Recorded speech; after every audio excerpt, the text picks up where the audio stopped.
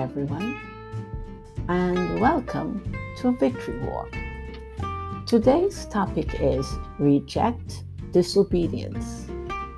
But if you rebel against the Lord's commands and refuse to listen to Him, then His hand will be as heavy upon you as it was upon your ancestors.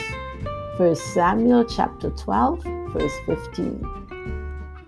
There are some things in life that are just special. The first day of school, your first job, your first car. In fact, anything that is first is special in many ways. There are some instances that first is not a happy thing. The first time the police pull you over and give you a speeding ticket is definitely not a good thing.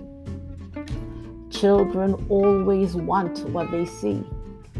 If blue bikes are what the other children are riding, then little ones will be asking their parents for blue bikes. Sometimes adults can behave just like children. Israel was the only nation that was led by God. However, they wanted to be like the other nations and began to desire a king. In 1 Samuel chapter 8, verse 7, God told Samuel, "Do everything they say to you," the Lord replied, "for they are rejecting me, not you. They don't want me to be their king any longer." Samuel anointed Saul as the first king in Israel. Then he cautioned them about what could happen if they disobeyed God.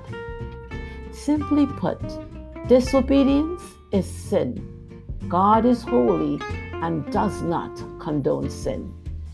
Deuteronomy chapter 11 verse 20, it says, "But you will be cursed if you reject the commands of the Lord your God and turn away from Him and worship gods you have not known before." While God gives man the ability to choose, there are consequences for rejecting the way of righteousness. Isaiah chapter 30 verse 1 says, "What sorrows await my rebellious children, says the Lord. You make plans that are contrary to mine. You make alliances not directed by my spirit, thus piling up your sins. Make the right choice today. Choose to obey God." Thought for today: don't reject the commands of the Lord.